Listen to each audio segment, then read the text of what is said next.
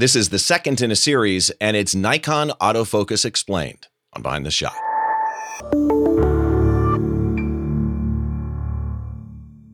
Hi, welcome to Behind the Shot. I'm Steve Brazill, and this is the show where we try and get inside the mind of a great photographer by taking a closer look behind one of their shots from conception to completion, all those stories and challenges that happen in between, or at least usually that's what it is.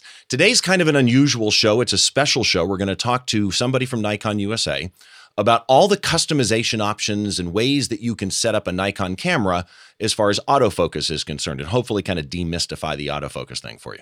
Before we get started, a couple of notes here. First of all the show notes for today, a little bit about my guest, are all over at the website, which is behindtheshot.tv. Find this episode and you'll get everything that you need over there. Also, all the links to subscribe to the podcast are there as well, whether it be the audio only version or the video version, in wherever you get your podcasts. And of course, the videos on YouTube too. We'll talk about that in a minute. One thing I do want to mention, actually I say one thing, it's like four things that I want to mention. Number one, I woke up this morning with no voice. So for those of you that listen to this podcast on a regular basis, yes, it's still Steve. It just doesn't sound like Steve. Next up, this is not an official Nikon USA video. This is the Behind the Shot podcast. It's just that Nikon has been kind enough to let one of their folks join us for this show and help us understand the autofocus systems that are on the newer Nikon bodies right now. This is not intended as well to be a technical training. Like if you come to me later and go, what do I need to use for photographing a bird? Well, we'll try and answer some of that in some listener questions later on. But again, not so much a technical training as an explanation of the options that you have. And I do want to mention, as we're having this conversation, helping you better understand what options are available to you. I've got a Nikon Z9 in front of me. It's not mine. I borrowed it from my friend Troy Miller. So Troy, hi, thanks for lending me the camera. It's much appreciated, and I promise I won't drop it, which is something everybody always says to me.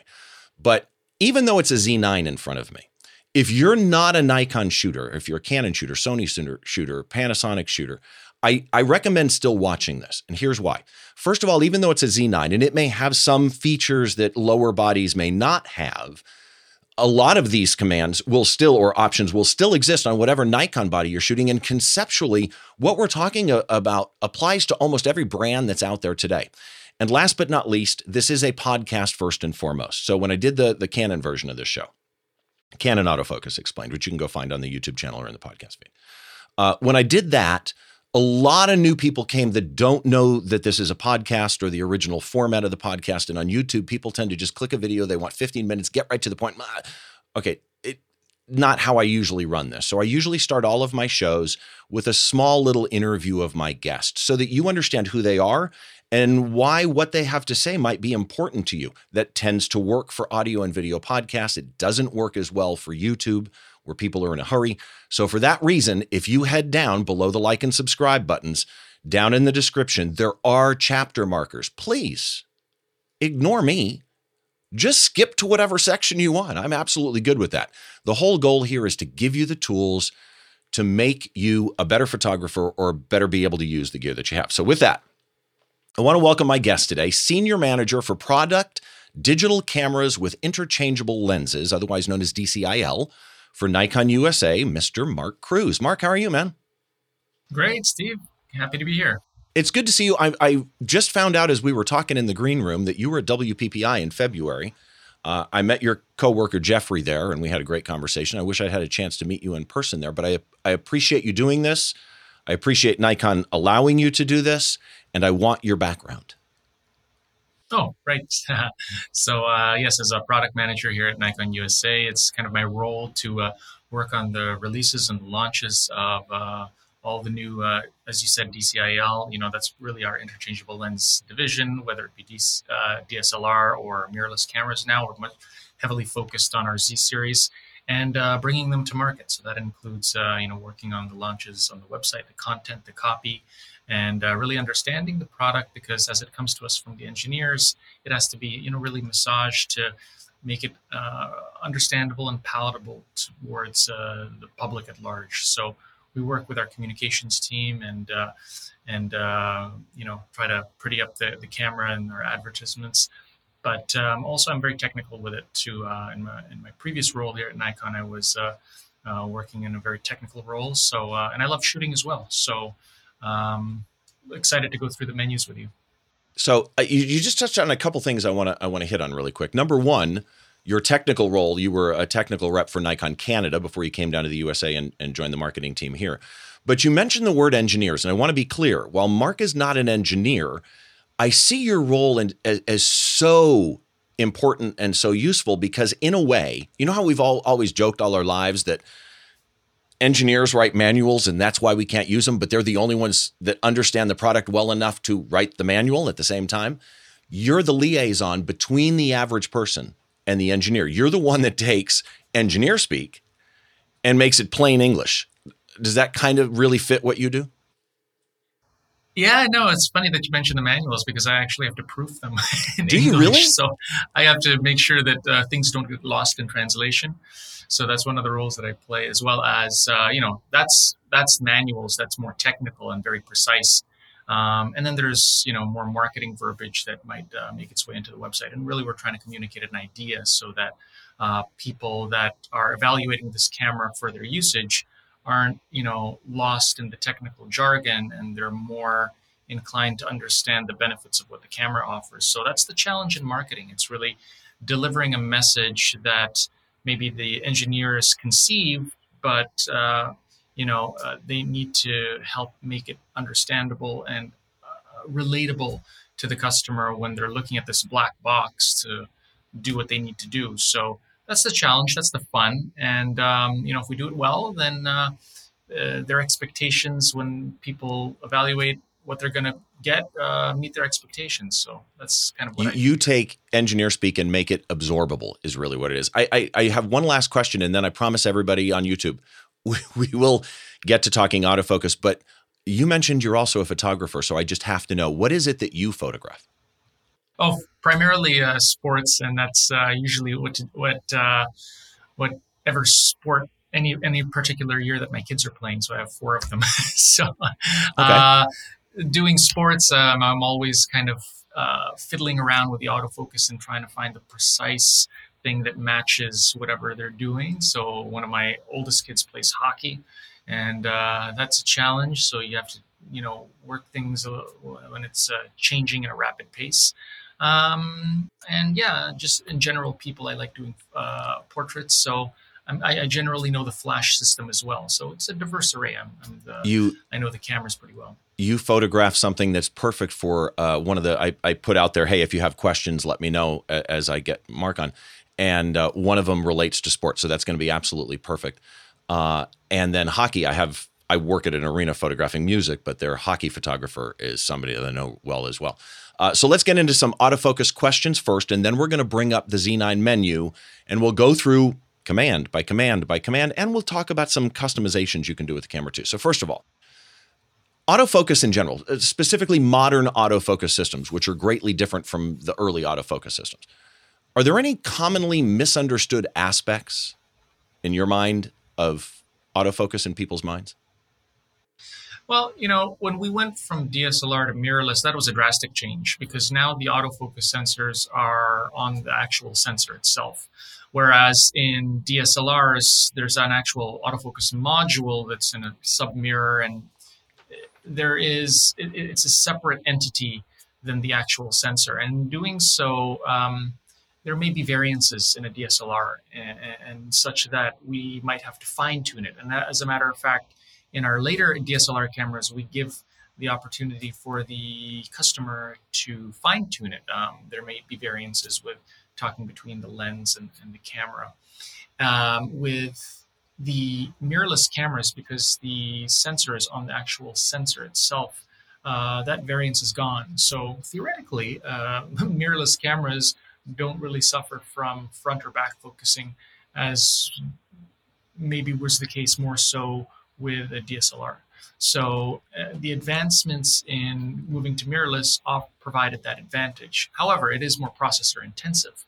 So although the variances and discrepancy of back focusing and front focusing are less, it does take more processing power, and that's why depending on what model you have, depending on the year, there might be advantages with an SLR and advantages with a mirrorless camera. But for the most part, the mirrorless cameras nowadays are already starting to catch up, and in the case of the Z9, surpass the DSLR.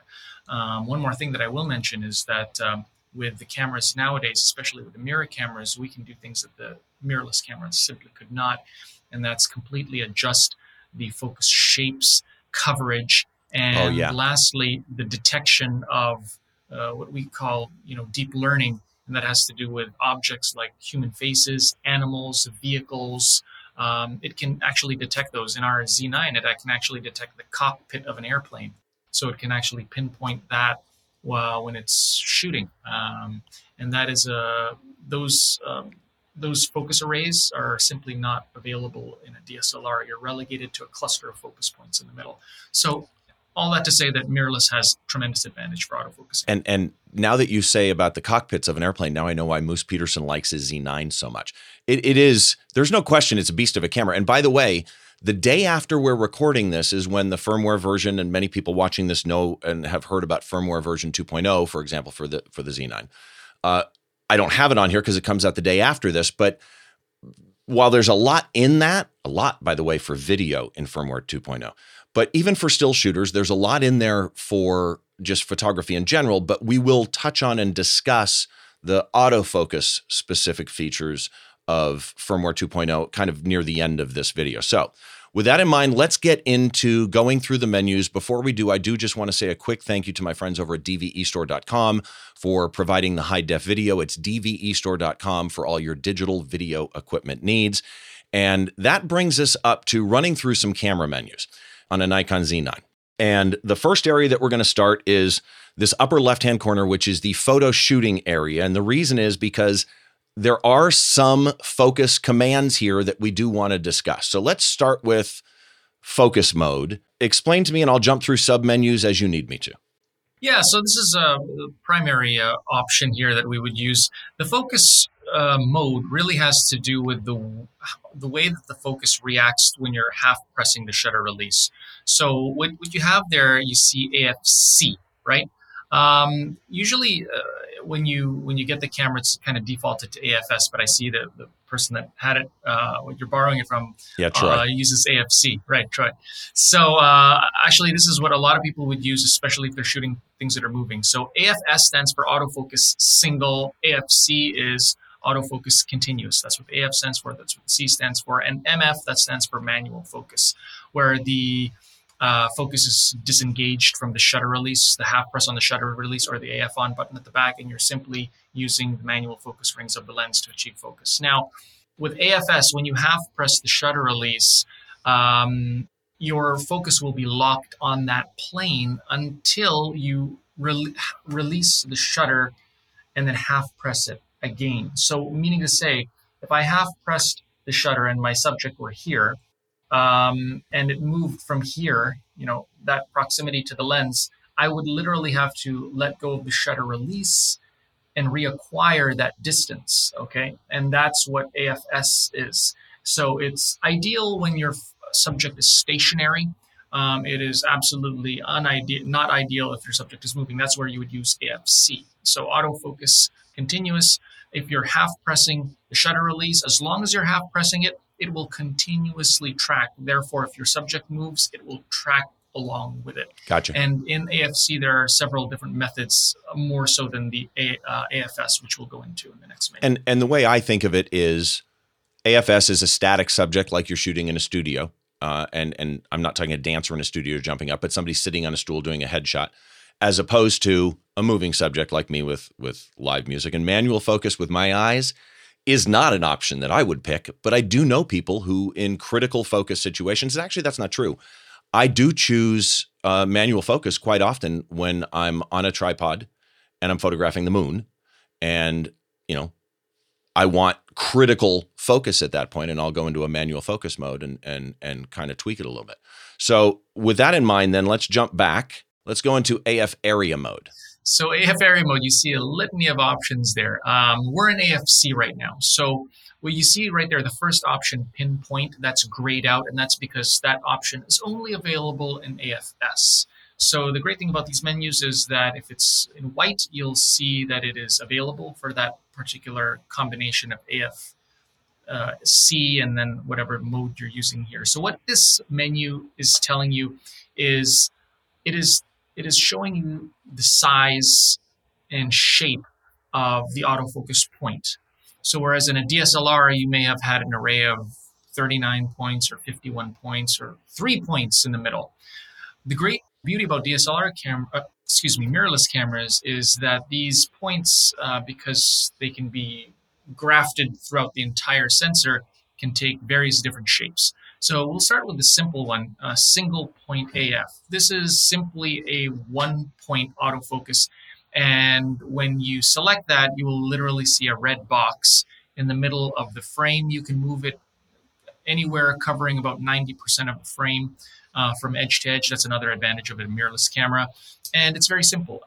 It's a lot of people like this mode because it's old school. They can target it on a portion of the frame and not have to worry about it trying to find other things. Let me inject here, though. But the single point is, I'm guessing by wording and definition, same as a pinpoint. It's just a larger point. That's correct. Yes. Okay. So the pinpoint. So the two differences: the pinpoint is a smaller point. The single point is slightly larger. However, single point uses something called phase detect and contrast detect, whereas pinpoint is only using contrast detect. Okay. Without getting too technical, the contrast detect is very precise. However, it's slower than phase detect. So when you're using any one of those options below there that are lit up right now, it's using both phase detect as well as contrast detect. Okay. So let's get into dynamic area. There's 3 of them. I'm guessing the SML are small, medium, large. Right. So the great thing about this is the way it works is when you half press, okay, the idea here is you're half pressing and it's acquiring the focus initially with the center point. However, if your subject eludes the center point, it goes outside of the center point, so long as it's within a radius around that initial point, it will remain in focus, because what that dynamic area AF is, it gives that single point a radius around it that allows you some forgiveness room. So if your subject is moving erratically, it will not immediately focus to the background. So for example, if the point was on me and I move, it's not going to focus on the wall because there's a radius around that point. And the radius expands from S to M to L, that's small, medium, and large. So if we were to see that overlaid on the frame, then you would see that that radius gets bigger, the bigger that you get from small, medium, and large. And I will say for the Canon shooters out there that are still watching this, that's similar kind of to the Canon point expansion option that they have. So then let's jump down to wide area AF, which again, we've got small and large here. Yeah. So these are exciting ones here because for the Nikon shooters out there, they might be familiar on the DSLR of something called group area. And essentially what this is in a DSLR, it may have taken a cluster of 5 points and it would react as 1 point. What wide area AF is, it's a physically larger square, which is the focus point that's acquiring initial focus.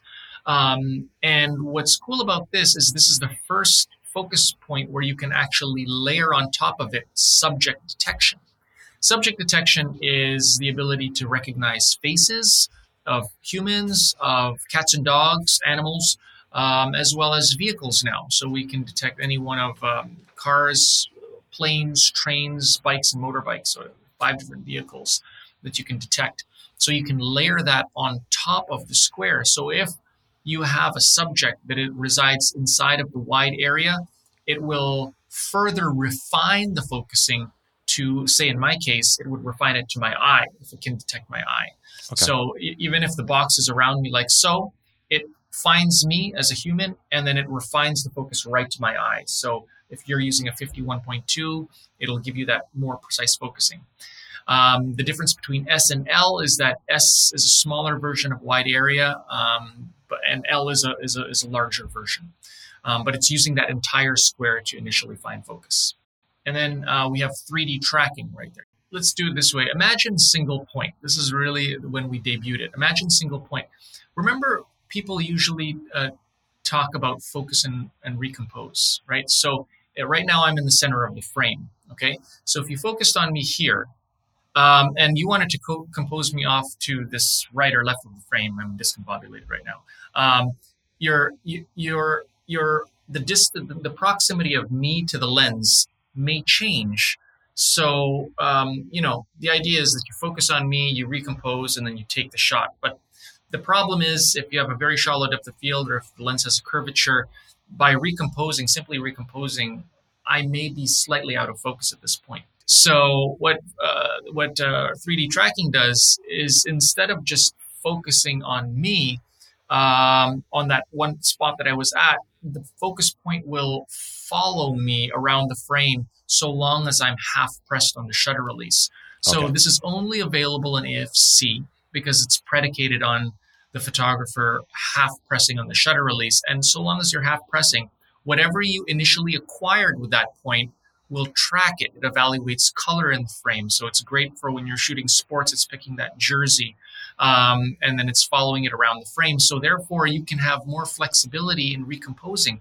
When I shoot hockey, I'm oftentimes locking on my subject and then reframing him mid-shot, even though they're traveling, really, really fast, just so I get a more interesting composition. This would be something that would be very hard to do if I were using a static point, because I wouldn't have any guarantee that it would still stick on that subject. Usually it wouldn't. If I had to recompose, it would shoot to the background.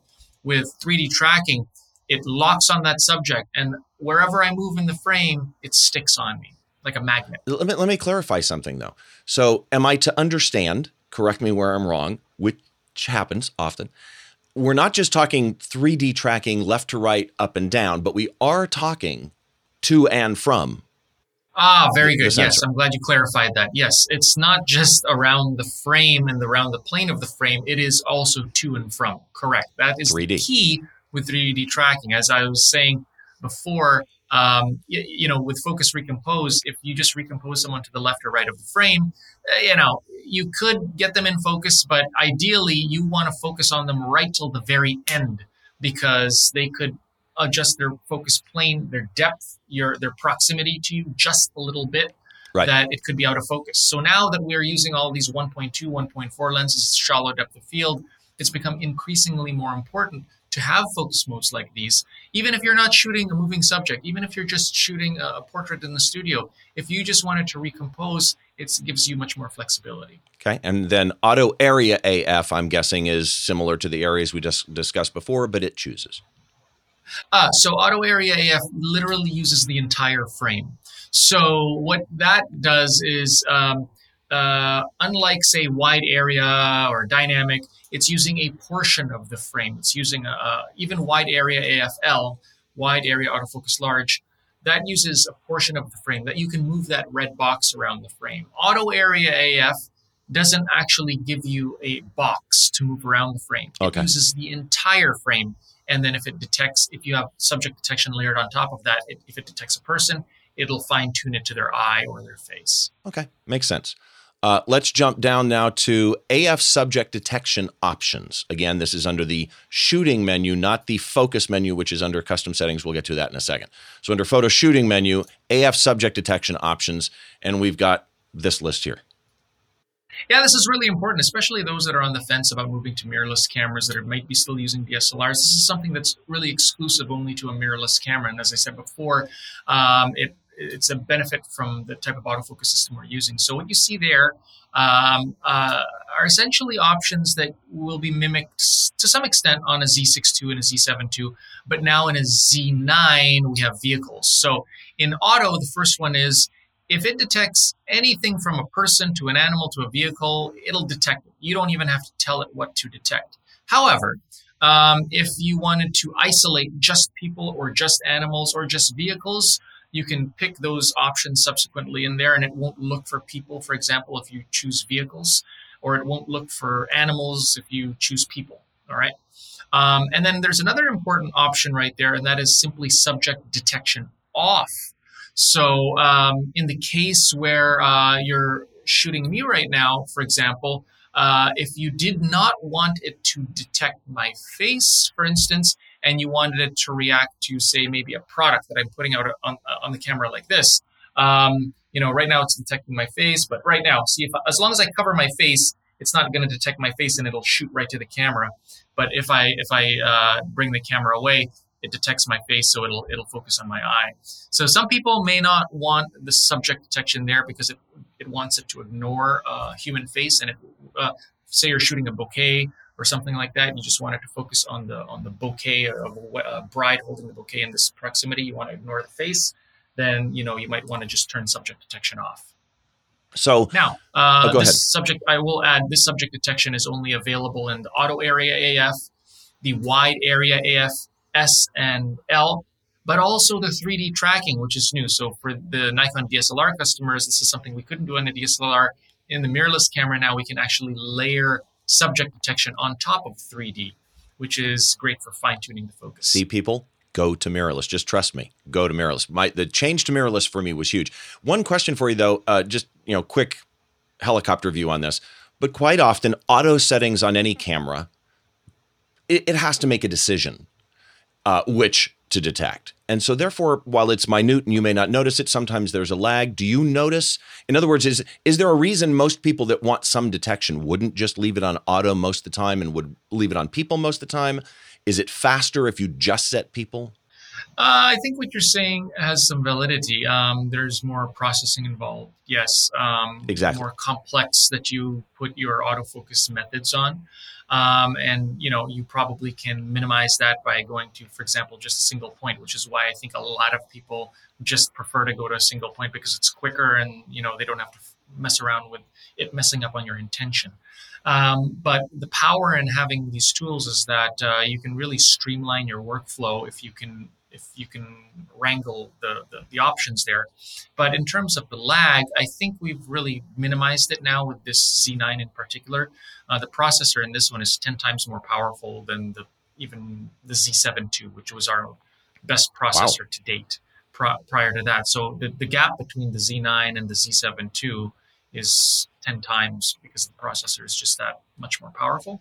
So I think that really minimizes the processing time. But I think the utility in switching these different focus modes is to try to really maximize what you're shooting. So if what you're shooting, if you don't need to detect faces and that just gets in the way of your workflow because it's accidentally detecting faces, then you want to turn that off. And in that case, you would get a faster workflow because you're just focusing on one particular square, for instance, instead of having the camera hunt for all these different subjects. And I will say that's why I said at the beginning, this is not a technical training, because for John, this, the answer for this may be completely different than for Sandy. And so your specific needs, the goal here is that you understand the options that do exist for you. So that's it under the shooting menu. Let's jump over to the custom settings menu, which is the pencil. And the second option there is focus, which is a focus specific submenu of, for lack of a better phrase, customizations that you can do, right? Custom settings. So let's run through these because, correct me if I'm wrong, but at least on every body I've ever shot, not so much for your average beginner, but as you get to intermediate and advanced, and this is the reason I do this show to focus on autofocus, the settings that are under here, many of them are what can help you jump to the next level.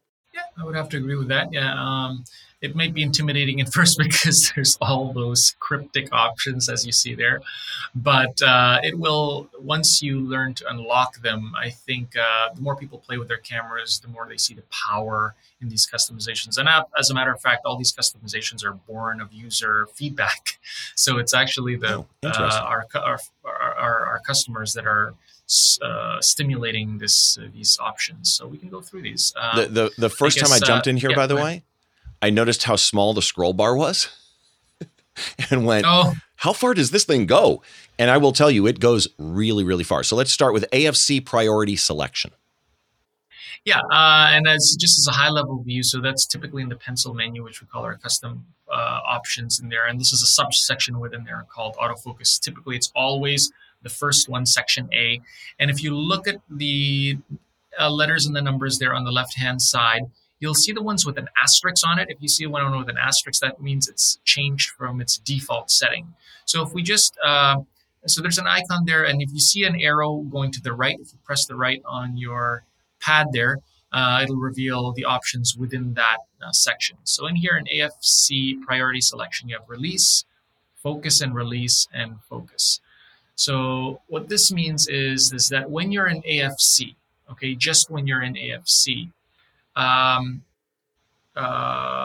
when you press the shutter release all the way down, this dictates how the camera will behave. Okay, so if you're in AFC, for instance, you can have the camera in the case of a Z9, let's just say it's in 20 frames per second. We have a mode that goes 20 frames per second. If you're in release, it will honor that 20 frames per second. It'll just shoot at 20 frames per second. And even if your subject is out of focus, okay?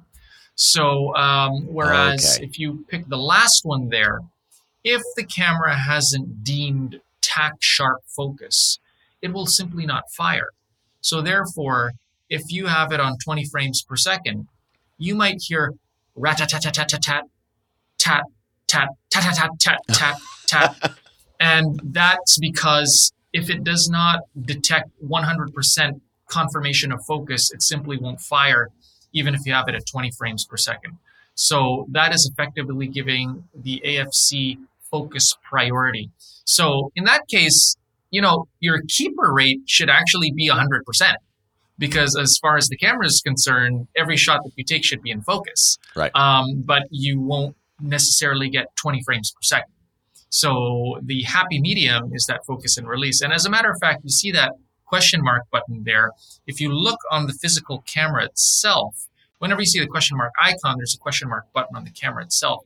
And if you hold it down, if you can find that, Steve, it's the same as the negative or the minus button. It's right beside the play button. So if you see that cluster of 4 buttons at the bottom of the camera, the one to the left, if you hold it down, it gives you a description of what that option is. And I'll just read it out to you. So you can see here, release is just what I described. The shutter can be released even if the camera is not in focus. And then if you scroll down under focus and release, it says doing burst photography. The camera prioritizes focus for the first shot in each burst and frame advance rate for all subsequent shots. So what that means is that it wants to make sure that your first shot is in focus. So the camera won't start that continuous, 20 frames per second until at least the first one is in focus, and then it will honor the 20 frames per second every subsequent shot after that. And now that I've revealed that the camera has all these little helpful tips, I guess we can just let the viewers do that, and that's the end of this podcast. Dude, I was literally just going to say, you have an entire help manual in here, and you don't actually see that a lot. I actually really like that. And one of the things I find interesting, because you had made the comment that, you'd have 100% keeper ratio if you just did focus, right? But what people don't realize, for example, when you do that and you do the tat-tat-tat, tat-tat-tat, and there's a lag, sometimes, and that's why focus and release is nice, sometimes I don't care if it's I'm shooting a 2.8, and it's a slight shift off the focal plane, but it's still acceptable for whatever photojournalistic, use I'm using. I don't need it. I mean, I want it to be tack sharp, but the truth is, if I get the guy mid-jump in the air, that matters to me more. Whereas if it pauses right at the peak action where the punch hits the skin, I've got, problems at that point because I literally missed the shot. So let's jump to AFS priority selection, and correct me if I'm wrong, but this is going to be similar except that it's single shot instead of continuous. That's correct. So if you go in there, you see that it doesn't even give you the option for the second one you saw before, because typically you use AFS. You don't really use it when you're in continuous release. But bottom line is that this will behave the same way, focus or release, as you see there. Okay. And next one, focus tracking with lock on. Right. Okay. So if you go into here, just press once to the right. So what this uh, does Oh, is if there is, let's just say there is obstruction between you and your subject. So let's just say you're focusing on me, and a player goes between me and you. So you're shooting me. I'm your target. I'm your subject. But then there is say another player goes in front of me. Rather than the camera reacting to this right away, okay, you can delay its reaction so that it stays on me, even as the subject passes me. So the camera can be very erratic. It can be very sensitive to erratic movement. So you can fine tune that depending on how jittery you want the autofocus to be. So if you want it to react to everything under the sun, you can put it to very quick, and then you can also fine tune it to stick on your primary subject for longer periods of time. so blocked Yeah. shot is really not blocked per se, but do you want me to assume whatever walked between me and my subject is going to go away fairly soon and wait for it to go away, or do you want me to grab it? So what's the part at the bottom with steady and erratic? Yeah, so I think actually, if you hit that question mark button, I want to get a precise definition of this because even sometimes my memory eludes me. It's the rate of change when a subject is coming to you. So, for instance, a track and field runner that's running at you at a steady pace. That is a way that the computer and the camera can interpret that acceleration Right. in a way that is steady. Whereas if something is erratic, so for example, soccer, they're doing sudden stops and starts. You can fine tune the response of the autofocus to react to erratic movements, sudden stops and starts versus a steady flow of Gotcha. acceleration or a steady velocity. Next one that we've got is focus points used. Right. So there are so many different positions in the camera that it might take a very long time for you to scrub through it one by one. A lot of those people that are using single point or even the dynamic area points, by moving the joystick button on the back of the camera, you're effectively moving one position by one position, and that may take time to move across the frame. By doing alternate points, you're skipping positions, so you can move across the frame with greater ease, with more rapidness, but with less precision. Changes So the you grid won't depth, basically. Yeah. Yes, you'll have less precision, but you can move across the frame with greater ease. So depending on how quick you want to work, you can skip points if you wish. Okay. Store points by orientation, I will say, assuming in the Nikon world, this is what I think it is. This is a phenomenal tool, depending obviously on how you shoot. Like Troy obviously has it turned off here. I love this if it's what I think it is. So let me know. Yeah, so it's especially handy for a camera like the Z9 that has a built-in vertical grip. So as you would, I think you already know, when you're shooting in the horizontal landscape mode, it will remember what position you put your focus point. However, if you're alternating between horizontal and vertical, if I'm composing my frame right now, maybe you're using rule of thirds and you want your subject to be so high in the frame. When you tilt the camera, if your focus point is right here, okay, when I tilt the camera, I want my focus point to be over here because that's typically where the head is going to be when you tilt the camera. It saves you time from shifting the focus point from, say, here, tick, tick, tick, tick, tick, down to here, okay, because maybe this is where I want to compose the head if I'm shooting vertically. You can have the camera memorize that because there's essentially a built-in gyroscope inside of the camera that detects what the orientation you're in, and then it can memorize that if you're shooting vertically, shooting for portrait, which will save you time moving the focus point. But also, there's an option there where you can actually customize the AF area mode to that particular orientation. So if you wanted to have it group area AF versus single point when you're shooting horizontally, you can further customize that as well and not just memorizing the focus position. And I use this in live music where I may be shooting horizontal, kind of like what you said, and I may take and move the focus point up and to the right to put the singer on a rule of third. I went off mic when I did that. But then, depending on which way I rotate the camera, that if the focus point stays the same focus point, even though I rotated the camera, it could end up at the bottom of the frame. And when I rotate, I want the focus point to readjust itself at the top on a rule of thirds so that I can just immediately recompose. And it comes in very, very handy there. So let's jump to the next one, which is AF activation. Currently, it's on. Yeah. So we were talking about this before we did the segment. We're going to be talking about back button focus. I think a lot of people want to immediately customize their camera for that, especially if they're coming from the, say, the photojournalism, sports photography genre segments. Most people that shoot action or movement are usually doing it in AFC. And the problem with AFC is that it's going to focus right up until the very end when you take the shot. That could be problematic because you, using AFC, may find the focus plane that you want. So you've tracked your subject and he lands on a focus plane and you don't want that focus plane to move. Well, right. There are a couple of ways to lock it in place. We have, AF locking buttons, but rather than dedicating another button to locking focus and having to press two buttons now at the same time, you'd have to hold your lock button and then press your shutter release. What you effectively do is you take the shutter release out of the equation when focusing. And that's really how to achieve back button focusing. The AF on button at the back of the camera is always going to autofocus.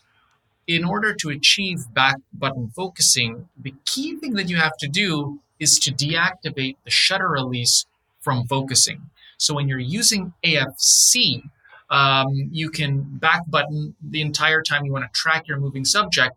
And at such time you don't want the focus plane to move, simply let go.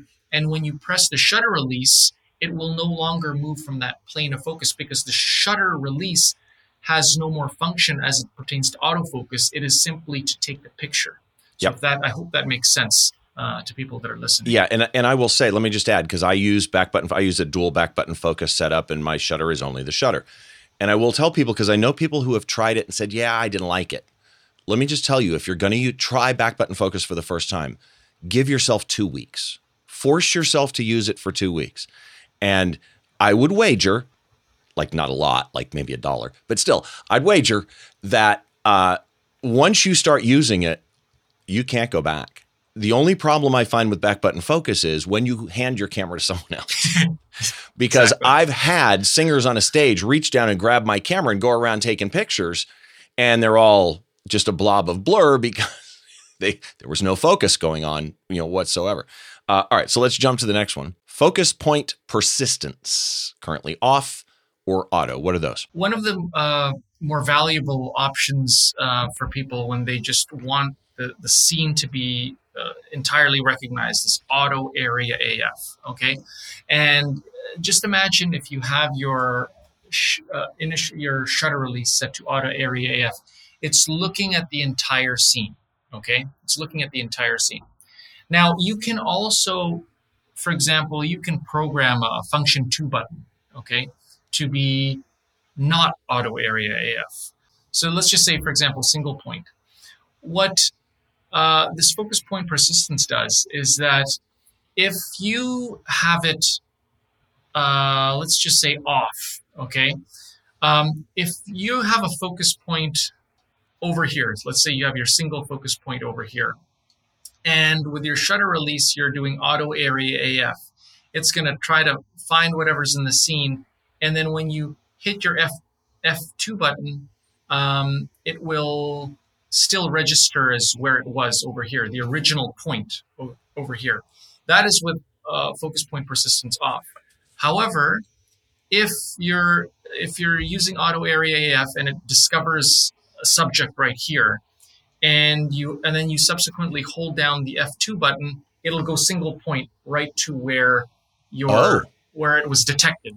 So you could use it in synchronicity with auto area AF. So you could use auto area AF to find a subject And then when you want to lock onto it, you can have a persistent focus point, lock on it and kind of like hone in on it. It's kind of like a fighter jet, when they've got tone or something like that. It's finding a general area, and then the camera's found it, and then now you can kind of switch from guns to missiles, and then you can kind of like lock on your subject and hold it down with, say, a single point. So ideally, you would use it, say, with auto area AF, and you would put your persistence to auto, and that way, when you're using the auto area AF to scan the entire scene for a subject, once you find that subject, you can hone in on it by using the single point. Let's just say, for example, using your function 1 or function 2 button, right, and just using a single point at that very moment. So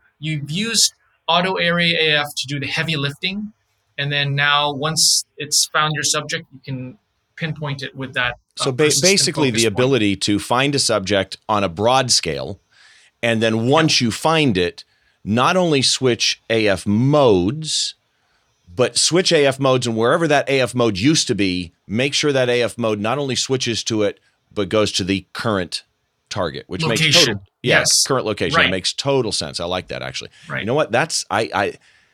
I would use that, actually. I could see that coming in handy a lot, and I don't have a feature like that on my camera. I wish that I did. This Z9 looks better to me every time I touch it. So let's jump to the next one. Limit AF area mode selection. All right.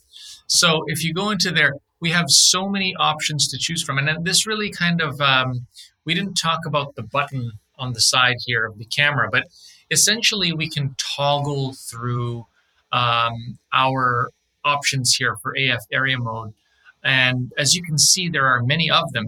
And your, I think his name's Troy, the person you loan the camera from, he doesn't need all of them. So you don't have, when you're toggling through your options, it's one less tick of the dial to access the ones that you need. So as you can see here, the boxes that aren't checked, it will simply ignore that as you're toggling through these AF area modes, making your workflow quicker. So you can, if you know you're only toggling between two options, just keep those two boxes checked, and it'll speed up your workflow. You had mentioned that button. So if I just jump to that button that's up in the front, you'll see at the top, the two end up colored. So when I let it go, they're white. When I hit it, they end up colored. And then explain to me which dial does which.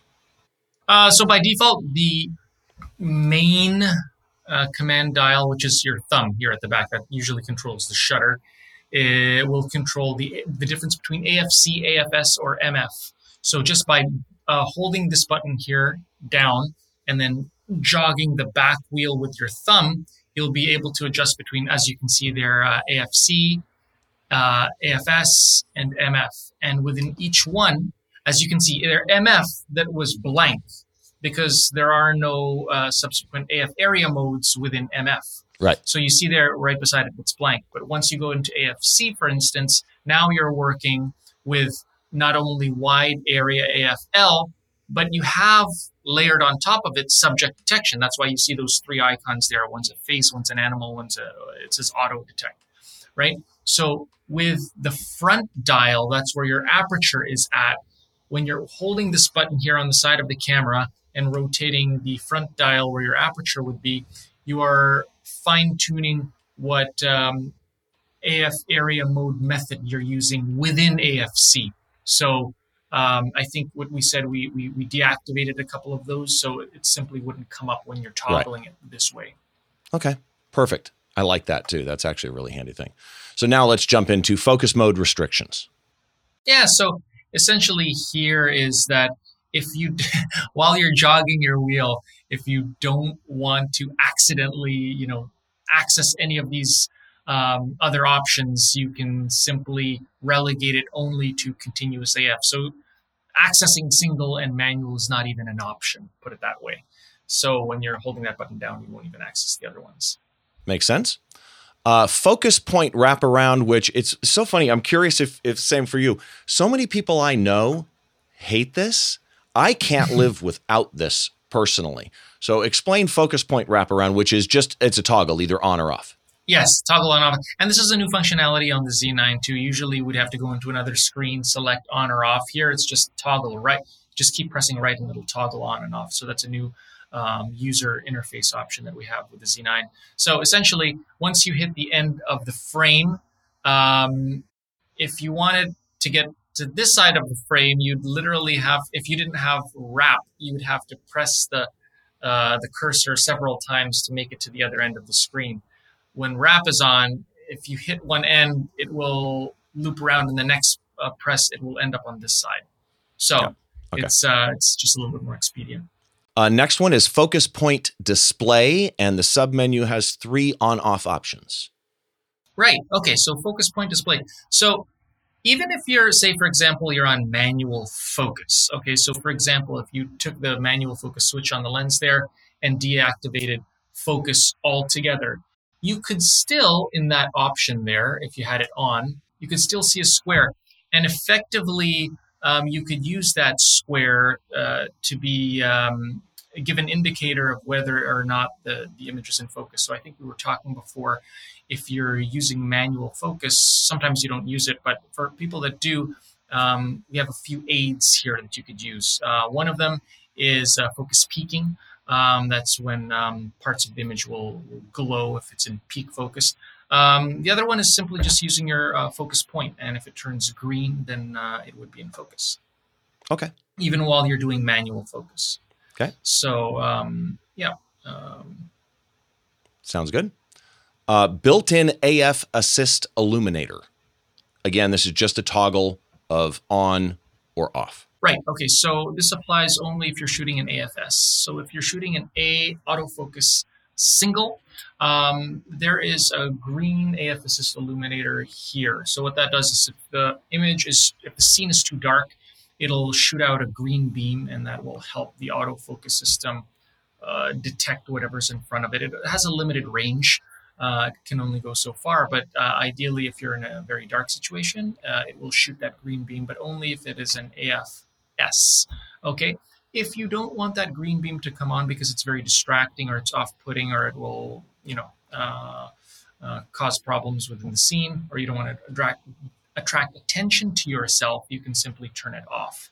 That option is not available if you're shooting on AFC. So it's only relevant if it's on AFS. If you were an AFC, it would be on all the time, effectively. Yeah, because it would be assisting exactly. a continuous focus. So, I mean, exactly. That's why it doesn't make sense to have it on an AFC. Right. Yeah, you're right. Flashlight. Yeah. Okay. Exactly. Focus peaking, which you mentioned just a second ago, and again, especially for people doing manual focus peaking, to me, is one of the best inventions of the last number of years as we've gotten into cameras being computers. Submenu is 3 different options. What do we have? Okay, so let's start off with the first one. That's just having peaking on or off altogether. So for instance, if you put your camera or your lens in manual mode and you didn't want to see peaking at all, you turn that option off, okay? If you have it on, the moment that you put it into manual focus, then it will reveal the peaking. So The peaking will effectively make parts that are in sharpest contrast glow. And the subsequent options that you have in the menu there, first of their peaking sensitivity is how much it glows. So the third one there, that's the most obvious. But if you wanted to have a more subtle peaking, you would put it to low. So you would see it, the glowing edges around the areas of high contrast, the least evident. It would be the least evident if it's on low sensitivity. So if you found the peaking very distracting to your composition, you might be tempted to put it on low. Me, myself, I rarely use peaking because I find that the EVF resolution is so high, I can actually detect whether or not something is in focus just by the EVF. But if you like that added benefit, especially if you're using the screen or a separate screen or monitor through the HDMI, that is a very handy feature. I know a lot of video people do that. I will say for critical focus or manual focus, like for me, if I'm photographing the moon through my telescope, so I connect my camera to the telescope, depth of field is very, very shallow, so I can be photographing the moon and it can totally be blurry and one crater can be sharp. this can be handy for me to verify exactly where I want the sharpness, especially if you're going to do, multiple shot, pano or something like that. And then focus peaking color. Interesting, Troy has it in red, because normally I would choose yellow for this because it stands out to me. Well, it all depends. I mean, if you look at my background right now, you wouldn't choose yellow because my background is completely yellow. Oh, yeah, so good point. It all depends when what type of background. That's why we give you several options, because just like you said, yellow is the most evident, and I agree with that. However, if there's a predominance of yellow in your scene, you would go to another color. Yeah, it's more contrasty. Makes total sense. Okay, next one is the last one under the custom settings menu for the focus category, and that is manual focus ring in AF mode, and it's a toggle either on or off. Essentially, when you're holding your camera, the posture you have is you usually hold the lens like so, okay? And this may cause inadvertent touching of the manual focus ring. And when you have the manual focus ring in play, it can override the autofocus. Some people may like this because they may want the ability to override the autofocus maybe just at the very last second, just tweak it ever so slightly. But if you find that you're inadvertently touching it just by the posture of holding the lens, you can deactivate that altogether. So you're wholly reliant on the autofocus to determine your focus plane. Okay, makes sense. And that does it for the custom settings menu, focus submenu, and all the options that are under that. But there are some other options under controls that let you kind of, correct me if I'm wrong, but kind of take all the different settings that we've talked about that let you customize your autofocus experience and better utilize them with the physical camera itself. So under controls. Yeah, I mean, there's a lot of buttons on the camera. So for instance, you can utilize different buttons to enact different autofocus methods. So in the case of, say, you want to use your primary shutter release, okay, where your index finger is, right, to be auto area AF, let's just say, okay? That's the way you want it to behave. However, you may want to immediately change to dynamic, or let's just say you immediately want to change to 3D, okay? Without having to go in the menus, you can program one of the buttons to behave like it's 3D tracking, but just by pressing it. So, for instance, maybe a lot of people out there are looking at back button focusing, so the shutter release is completely disabled. You can program, say, the function 3 button to be auto area AF. You can function the function 2 to be 3D tracking. You can do the AF on to be single point. So depending on the way you want the camera to focus on whatever particular subject you're shooting, you can change the method by assigning it to a particular button. So which let me just interject, is really handy, because the normal way that you would change, although it's not that long, but the normal way that you would change one of those is, I don't want to use the word permanent because obviously it's not permanent, but it's, it's intended to be there for a while, right? I have to go through a process, change it, and now I'm in 3D. I have to go through a process, change it in this. But there are times that in an individual scenario, I may want to, just for this moment while the singer is coming right up to my face, I may want something different than when he was back at the microphone stand. The ability for me to very quickly, for this moment, hit one button, change that mode, and then let that button go and go right back to where I was ahead of time is advantageous. Yes. So where we would find some of these options is in that F2 right there. So this is custom controls that have to do with when you're shooting. So when you're actually in the physical mode of shooting. So you see there, you have a graphic on the left-hand side, and whatever is the active thing that we're talking about, it'll change to yellow. So if you scroll down, just go around, it'll go to the back of the camera. You can assign all these various buttons different functions. Even if you have a lens that has a function button on it, you can assign that button to be a certain value. So if you see there, if you had a 70 to 200, for example, it has two function buttons on it. One of them you can assign to AF on. And if you dig into that, say you go to that LFN2 to one to the right over there, and then press that, there is another layer here. So you can have your lens focus. You can have it activate focus. But furthermore, you see the option above it, and you can have it not only initiate focus, but you can have it, you can assign it to a particular method. So if you dig one deeper, there you go. So now you can have the function button on the lens not only initiate focus, but initiate it in either dynamic area, wide area, the whole litany of lists right there, including 3D tracking. So if, like I said, 3D tracking you might not want to use all the time. You might want to use auto area AF because there are many, many things in the scenes you just want to grab onto. But if you want to be more precise, you can just assign different buttons to different focus methods. And that's essentially where you find that. All right. So there we go with controls. Is there anything in the Z9 now, before we touch on really quickly firmware 2.0, what did I miss? Maybe I'll just touch on two things. One is the I button.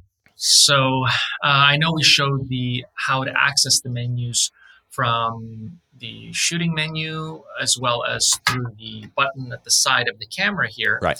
But one easy way, graphical user interface is that when you press the I button, there's a physical I button on the camera, it reveals these 12 positions. And these 12 positions can actually be customized to do whatever you want. So I saw a YouTube video where one guy set all 12 of them to do, I think, the same thing because he didn't have any use for anything else. And he just wanted it to be the same thing. So, I'll give him that. Yeah. Right.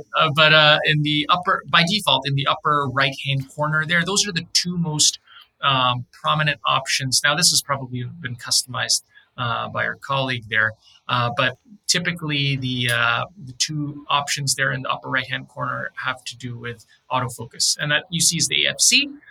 You can touch that through the touchscreen or your trackpad, and you can pick one of those, and then the other one right there, AF area mode, and this is key here too, is once you go into that, you will see there is option for subject detection at the bottom. So this is an easy way to access that as well. One tip that I will give people, and I found this myself, because everybody is looking for ways to make things work faster. So one of the questions that I get, I'm just trying to reenact the situation here in my camera here, is say, for instance, they want to find a quick way of turning, subject detection on or off. Right. So one quick way that you can do this is if you have, let's just say, if you hit the I button right now, we'll show this at home on the screen. So that's you're shooting right now, right? Right. If you want to have a quick way to turn subject detection off, if you press the I button, okay, and if your box is already on that option, all you have to do is take your index finger and toggle the front dial just one position. Okay. So your front dial here on the index finger, right there, and you immediately bring that up. So it's a quick way to bring this menu item up, and now you can just do with one switch. You can toggle because it rolls to the left or right. You can toggle it off, for example. So I think if you jog that right, subject detection off, yeah, and then you can just from there you can just tap your shutter release and you're off shooting, right? So those little quick things that you can do there. Oh, that's handy as heck. Yeah. Right. And all right, I like that. Maybe just one more because I know that a lot of people use this. Dude, I will go through anything you want to go through. What do you got? Let's go back to F2, and that is the custom settings, custom controls, F2. Now, There is a way to recall your settings. So we bring it back up on screen, and let's just say, right on. Yeah, okay. So let's go to the F2 section, and dig one menu deep into that. So from here, let's go to an option like function 2 right there. Let's just say that function 2. Okay, and if you hit OK on that, and we're gonna have to scroll a little bit here. So we're trying to find something called recall shooting functions. Got it. So what? There it is. So you see there's an arrow there. So if you press one to the right, you can assign the function button to recall your shooting mode. So if you want your shooting mode to be, in this case, it's program auto, but let's just say you shoot manual exposure for the most part, but you want the camera to shoot in aperture priority. Go to the shooting mode. Go to that shooting mode row, and if you press once to the right, you can turn that on and off, and you can recall that mode that you have it currently set to. So, or actually, there it is, right there. There it is. Yeah. It's interesting. I just noticed this though, and that is, I was looking for the little arrow telling me there was a sub menu. So I was actually hitting the OK button. There is no arrow here, but if you hit right on the D-pad, you get to here. That's right. I guess it should have an arrow, but if you look, go back one to the left. If you look at the bottom right there, you see it says set. Yep, that's what made me click it. Actually, yeah, exactly.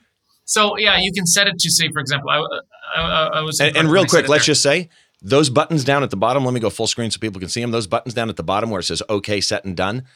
Whatever menu you're in, always look down there, because there will be something like that middle one that shows push right on the D-pad to set something. Right. So as it pertains to focus here, if you go back in this menu here, and you scroll down to the bottom, right there, you can have it recall your favorite or your preferred AF area mode. So not only will it recall all those other settings, I think it can remember your ISO value, for instance. It can remember if it's auto ISO. It can remember your metering, your white balance. Yeah. Right. Your AF area. So basically what you're saying is you can set up that custom function button to whatever it is as changing almost all the settings you would care about by holding that button down. Right. And that's the key thing. You have to hold the button down. Right. So this only applies so long as the button is being held down. What I will mention is that in the Z9 firmware 2.0, which I think by the time this is released, there will be an option to have the same recall shooting functions with hold in parentheses. So if you go back to that previous menu right there, so in the new option, there will be recall shooting functions as well as recall shooting functions hold. So that what that means is that once you press it, once you tap the button once, it will stay on so that. It literally is a memory, recall the camera back to these settings and don't make me hold the button. Don't make you hold the button. And then if you want to dismiss it, just tap it again. Ooh, okay. That right there. So that kind of is a good segue, actually, getting into firmware 2. So many of you already know about the news. Firmware 2 comes out on what is today? The 19th. So it comes out on the 20th of April. We're recording this on the 19th, and this should be out actually on the 21st. So it should be available by the time you get this or see this. But firmware 2, I don't want to go through all the things. There's a ton in this firmware. If you're a video shooter, let me just tell you, firmware 2 is like, and I'm saying this is not a Nikon shooter, right? Firmware 2 could have been a new camera. Like firmware 2 is like making a beast of a camera, a whole new camera again. It's that good, especially if you're a video shooter. But specific to photography stills and for autofocus, I know that there are some zone style changes. So what are those that are coming in 2? The most important one is a custom wide area. So we went all throughout those options there with the different boxes: single point, dynamic, wide area, AFS, wide area, AFL, and 3D tracking, and then there's the auto area. What we did with the Z9 is we made the ability to make custom shapes and custom boxes in one of 20 different orientations. So you could literally have a slit that goes down vertically on the frame, or a slit that goes horizontally across the frame. So if you can imagine an application, maybe you're shooting tennis, and you don't know if the player is going left or right through the frame. However, you do know that they're going to be a certain height in the frame. So you can, instead of having one focus point here and then you'd have to track the player left and right, or maybe using 3D tracking, you can basically isolate an entire row, a slit that will cover, say, this height of the frame, and ignore the net that's below it. Or, if you wanted to compose something on the right-hand side of the frame, you'll ignore everything on the left-hand side of the frame, and you can expand that box as big and as small as you want. Not only that, but you can use actually a single point. You can make it one by one. And what's great about the custom wide area is you can also layer on top of that subject detection, which is what the single point can't do. So that's the biggest you can do improvement. Single point plus subject detection effectively. Yes. Oh, dude. Okay. All right. I like that. The first thing I thought of when I saw this in the press release on the firmware was, you being a sports shooter, was hurdles. And I'm at the far end, and I'm photographing these people doing hurdles coming at me, and they're constantly getting in front of a hurdle that's closer to me. And I don't want it to, which is effectively, especially if I'm up in a press box or up in the stands, I don't want it to see each hurdle as they go through as another subject interruption. They go, oh, do I want to grab that one? Oh, another hurdle. Do you want me to focus on that? Whereas you could theoretically kind of limit it. I think that's handy as heck. That's actually literally the example that we use for our marketing materials, hurdlers. Oh, okay. For that application. So yeah, that's one case you'd use it in. All right. So let's finish up with some listener questions. I've got two. Actually, the first guy sent three, but he's allowed to because it's Troy who lent me the camera. So Troy Miller, a buddy of mine, an amazing wedding photographer, Imagery Concepts on Instagram. And then Troy's like fine art, and he loves black and white, and he loves infrared. Spicy Jello, or Spicy Jello _BW for black and white on Instagram. So Troy Miller wanted to know the following, and this was interesting to me. And his main question on what I'm about to say is this an intended behavior, if you can answer this at all? So as a wedding photographer, he uses face and eye detection. He uses it with wide area autofocus mode. So you get, and you saw it when I brought the screen up here. Let me bail out here. So you can see, if I pull this up, there is a red box that I can move around in the screen, right?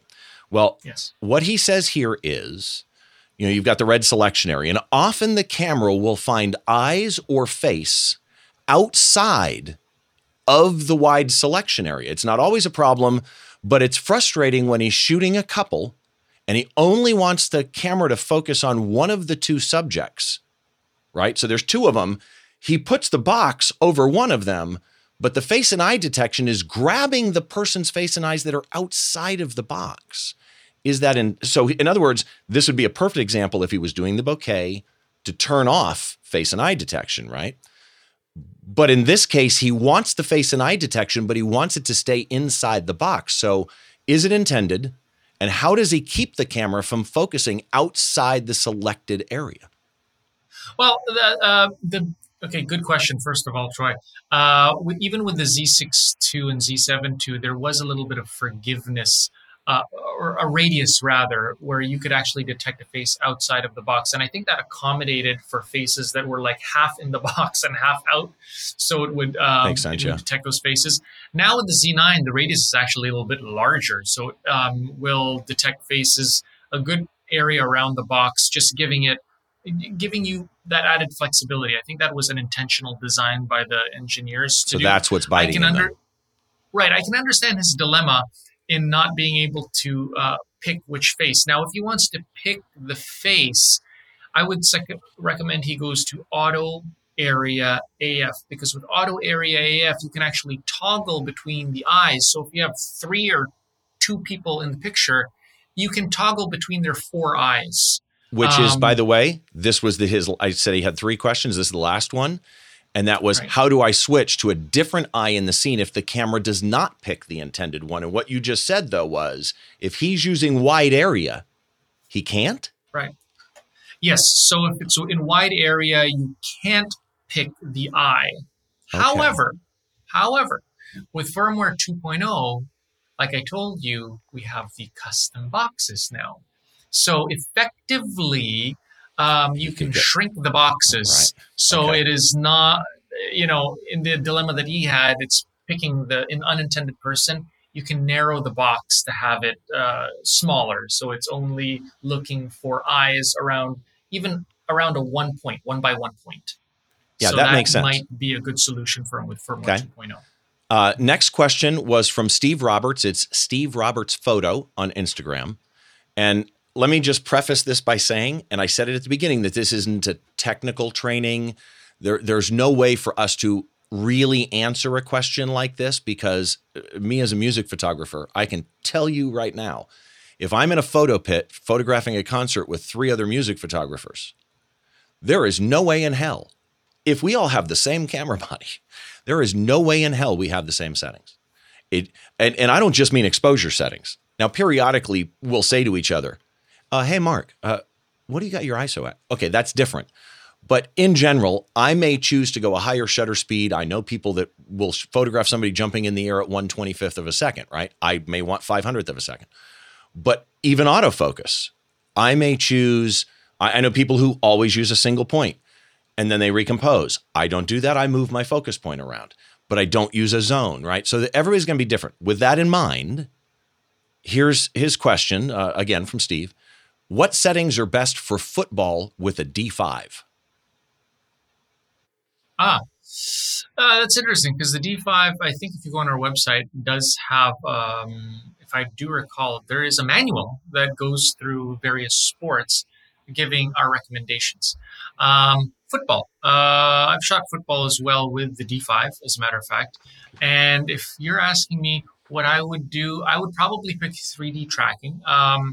However, I'm trying to recall, I think the D5, I think the D5 also has something like a group area tracking. But I think for the most part, I have liked the 3D tracking because in football, they can quickly move laterally throughout the frame, right, quicker than I can track them. And as a matter of fact, there are times where I'm taking a sequence of shots and I don't want to track them. I don't want to keep them in the middle of the frame.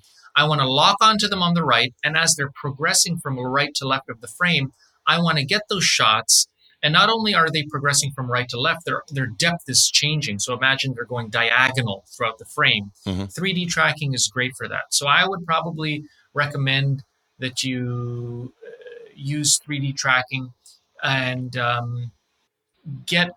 would probably leave it at the center point. What I always do is I leave 3D tracking on the center point, grab focus of the player, and then allow them to roam freely through the frame and let that magnetic 3D focus point keep them in focus and then recompose as I see fit.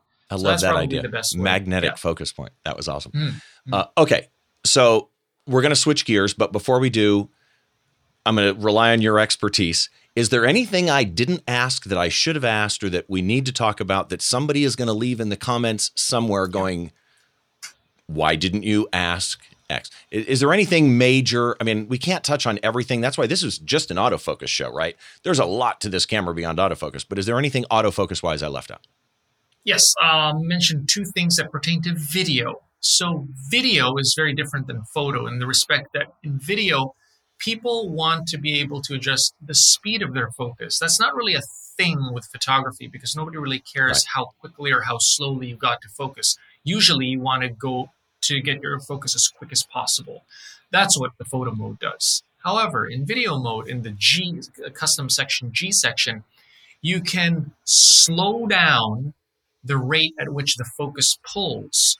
So there's a focus speed option. I want people to know about that. So, and secondly, you won't find in the video mode an option for AF. You'll find in the focus mode in the video section AFF, which you will not find in stills mode. Okay. So AFF, what that stands for is autofocus full time. And that means that it will track focus without any intervention, meaning to say it does not require you to hold a button down, like AFC, for example. Because the idea is a lot of time, like right now I'm filming myself, nobody's pressing the button, but it's automatically tracking me because I have it on AFF, autofocus full time. That's a video specific feature. And then lastly, I was going to say on video,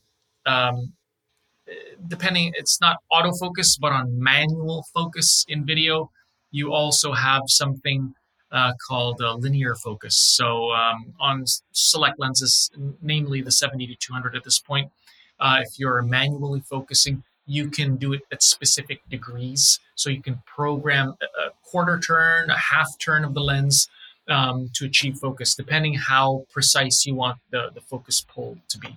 Okay. Just all good ones. Focus. So let's switch gears. We're going to close out with a speed round. Answer these as fast as you can. Since you're mainly a sports shooter because you've got 4 kids in sports. Yeah. What's your top sports photography tip? Stop. Custom white balance is a good one because all the arenas are different white balance. So learn how to use the pre on there.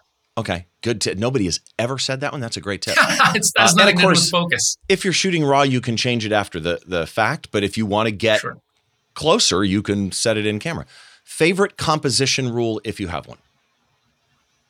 I like rule of thirds, but in terms of focus composition, I would say use 3D tracking, and then you can play with composition to your heart's content.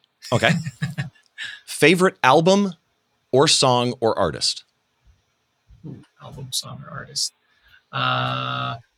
Speed round, right? Oh boy. I like this one, so that Tupac, you know, because I just went to California. Tupac. So okay, yeah, that's my favorite artist now. California Love. Yeah. Favorite drink. Favorite drink. I'm a Canadian, so Tim Hortons ice caps. Ooh, interesting. Yeah, I'm not a Dunkin' Donuts guy. Tim Hortons ice cap. Yeah. And this one is a separate one. Doesn't have to be speed round. Is there a photographer that's out there today that you think more people should know about? Yeah, you know what? Since we're talking about all this great stuff, we have he's an ambassador for us, but he does really interesting work in terms of double exposure. I think people should check out Andrew Hancock's Instagram site because we have these. He's known as a sports photographer, but he does this really artistic double, triple, quadruple exposure in camera without Photoshop. Very interesting layering of his subjects with it could be the skyline of Dallas, for example, and he does a lot of professional sports. But we actually are really impressed by them just for his multiple exposure work. So I would say check out a guy named Andrew Hancock. Okay, I will put a link to Dallas, Andrew. Texas. Good to know. I will put a link to Andrew in the show notes. I'll do his website if he's got one, and I'll do his Instagram too, which brings me to you. From a Nikon point of view, if people want to reach out to you, the Nikon website is? NikonUSA.com. And Twitter, Instagram, Facebook, YouTube, all of those are at Nikon USA. And then the question is, if you want to share it, and if you don't want to, I understand. But if people want to follow you on Instagram or anywhere, do you have any social media that you want to share of yours? I'm on Facebook as well. There's a lot of Marcuses on Facebook if you can find me. But my Instagram is just kind of travels and things like that.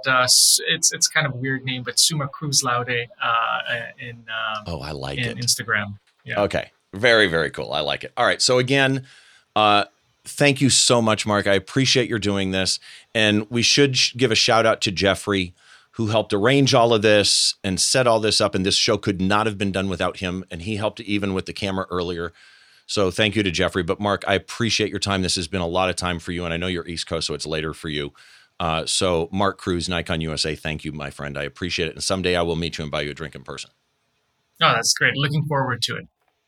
And to everybody, make sure that you go check out the show notes for this show. I've got a bit that I wrote about Mark and about, autofocus in general for me. The show notes are at behindtheshot.tv. Just find this episode. Of course, I want to remind you that the podcast itself, this is a podcast first and foremost.